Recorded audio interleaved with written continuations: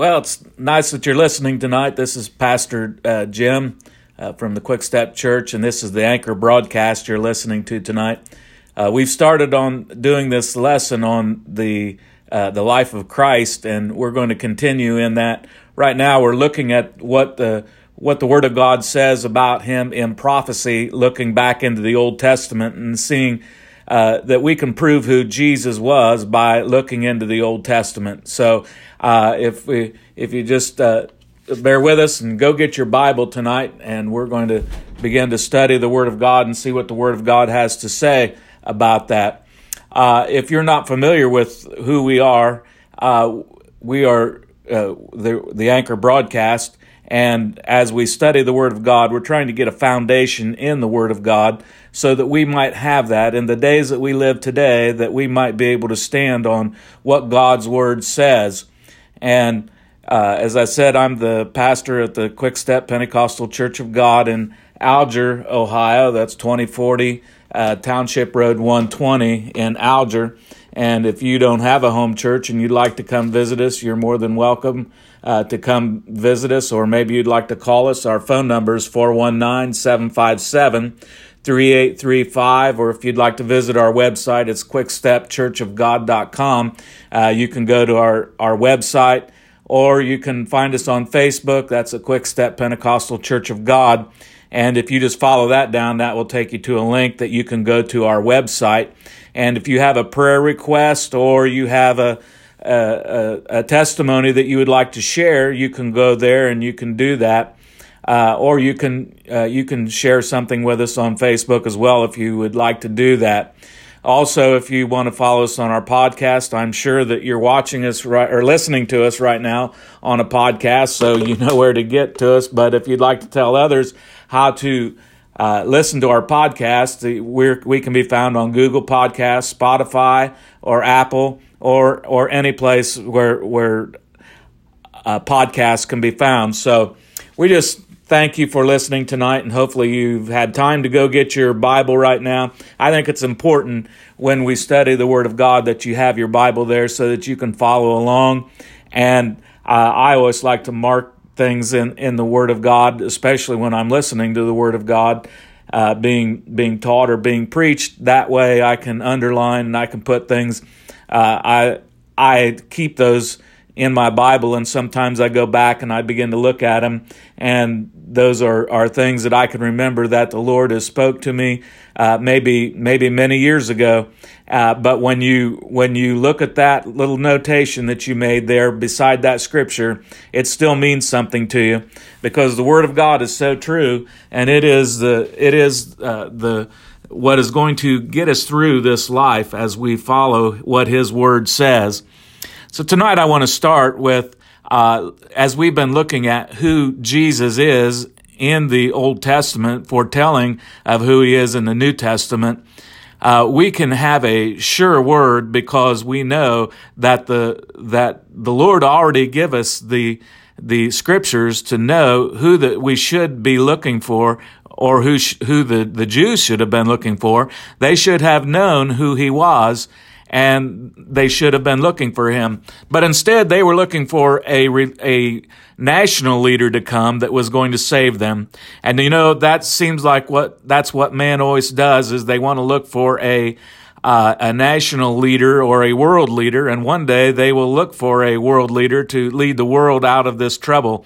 But the real leader it comes from heaven, and it's not going to come from any seat of government, but will come from heaven above. And that's the one that we are looking for. And so when we look at the Old Testament, I want to start tonight by reading a scripture that was given, think of this, some 500 years before Christ ever came, and that's in Zechariah chapter 11, verses 12 and 13. So if you'd like to turn there tonight, you can begin to follow along with me.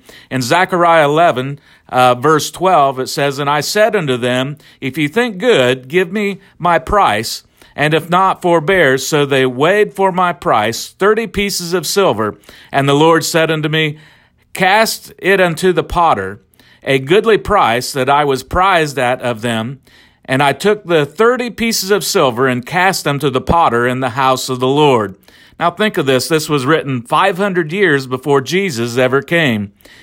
We know in the New Testament in Matthew chapter 26, verse 14, it says, Then one of the 12, called Judas Iscariot, went unto the chief priests and said unto them, What will you give me? And I will deliver him unto you. And they covenanted with him for 30 pieces of silver. Think of that. Some 500 years later, the Son of Man was about to be given over, and he was given over for 30 pieces of silver. Matthew 27:3 says, Then Judas, which had betrayed him, when he saw that he was condemned, repented himself and brought again the 30 pieces of silver of the chief priests and elders. Matthew 27 verses 9 and 10 says, Then was fulfilled that which was spoken by Jeremiah the prophet, saying, And they took the 30 pieces of silver, the price of him that was valued, whom they of the children of Israel did value, and gave them for the potter's field, as the Lord appointed me. Jesus was betrayed for the price of a slave at that time by a person that remember what I said earlier in our studies, by a person that was disappointed with who Jesus was. Judas himself, I believe, was looking for a national leader. He was looking for Jesus to be something that he wasn't. He was looking for himself to be put into a good position in government, that he would be able to rule and reign with Jesus. But when he was beginning to see that that's not what was going to happen, instead he betrayed him. That was prophesied many, many years before that would happen, and it came to pass. We know who Jesus was because of his betrayal. And then it says in Isaiah, if you have your Bible, look with me now to Isaiah 52. Isaiah 52, verse 13. Isaiah 52, 13. We're going to read through to verse 15. That says, Behold, my servant shall deal prudently. He shall be exalted and extolled, and be very high. As many were astonished at thee, his visage was so marred more than any man, and his form more than the sons of men. So shall he sprinkle many nations. The kings shall shut their mouths at him.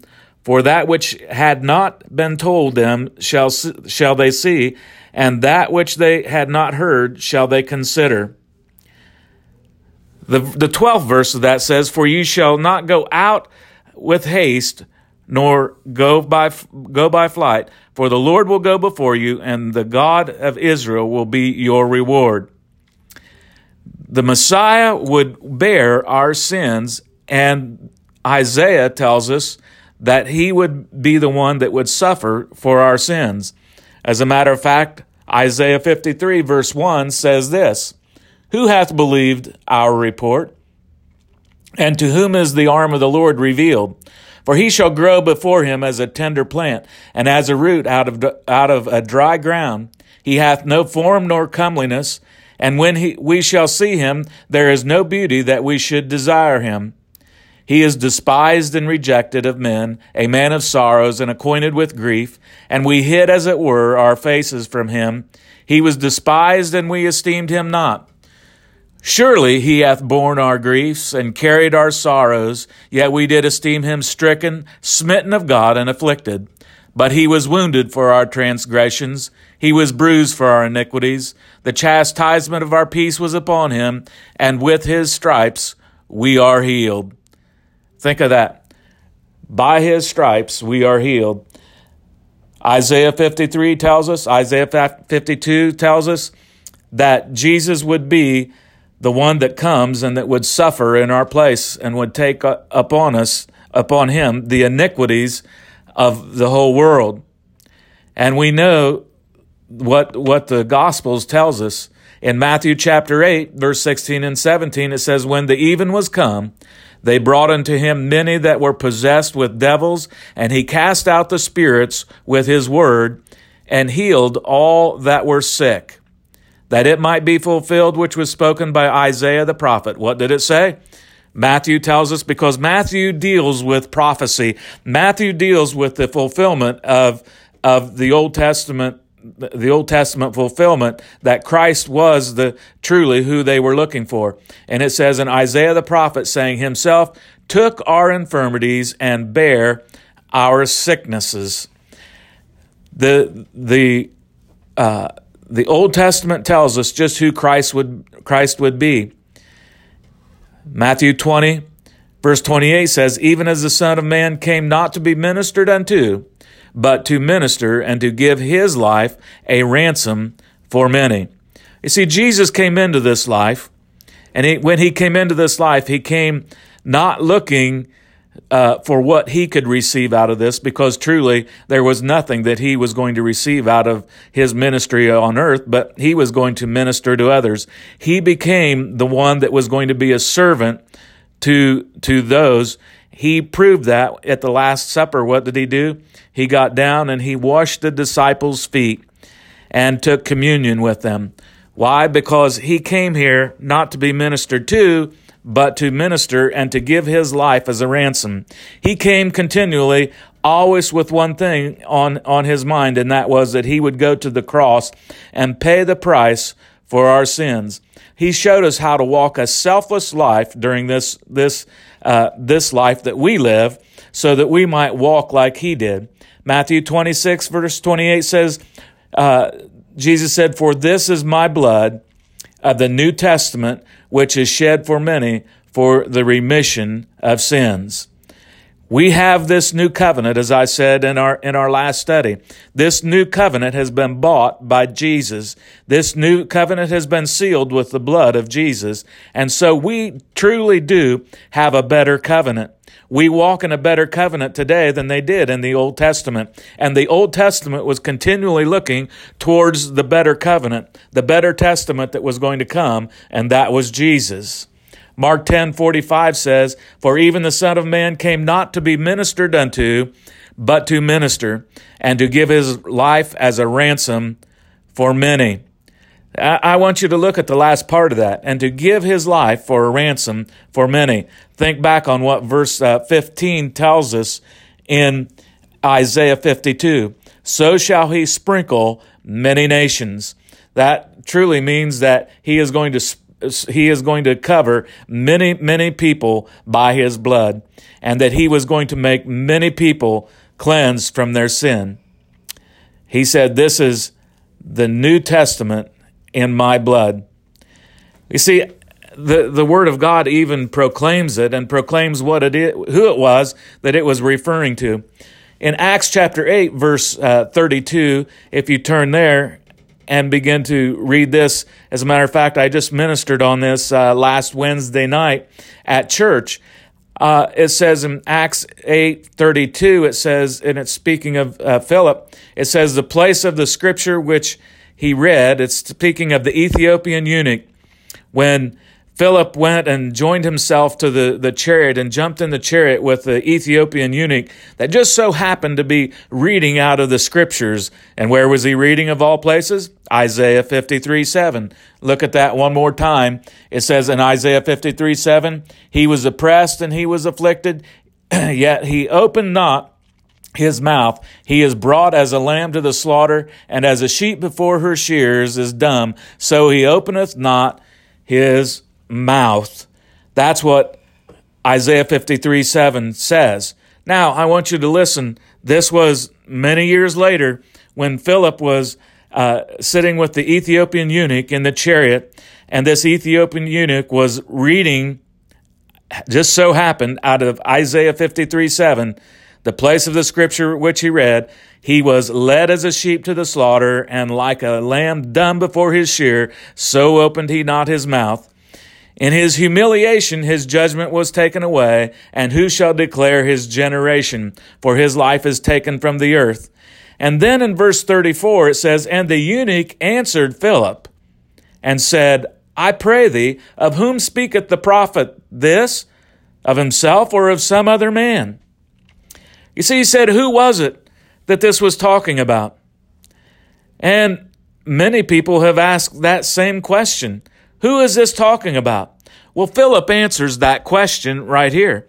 It says in verse 35, then Philip opened his mouth and began at the same scripture and did what? And preached unto him Jesus.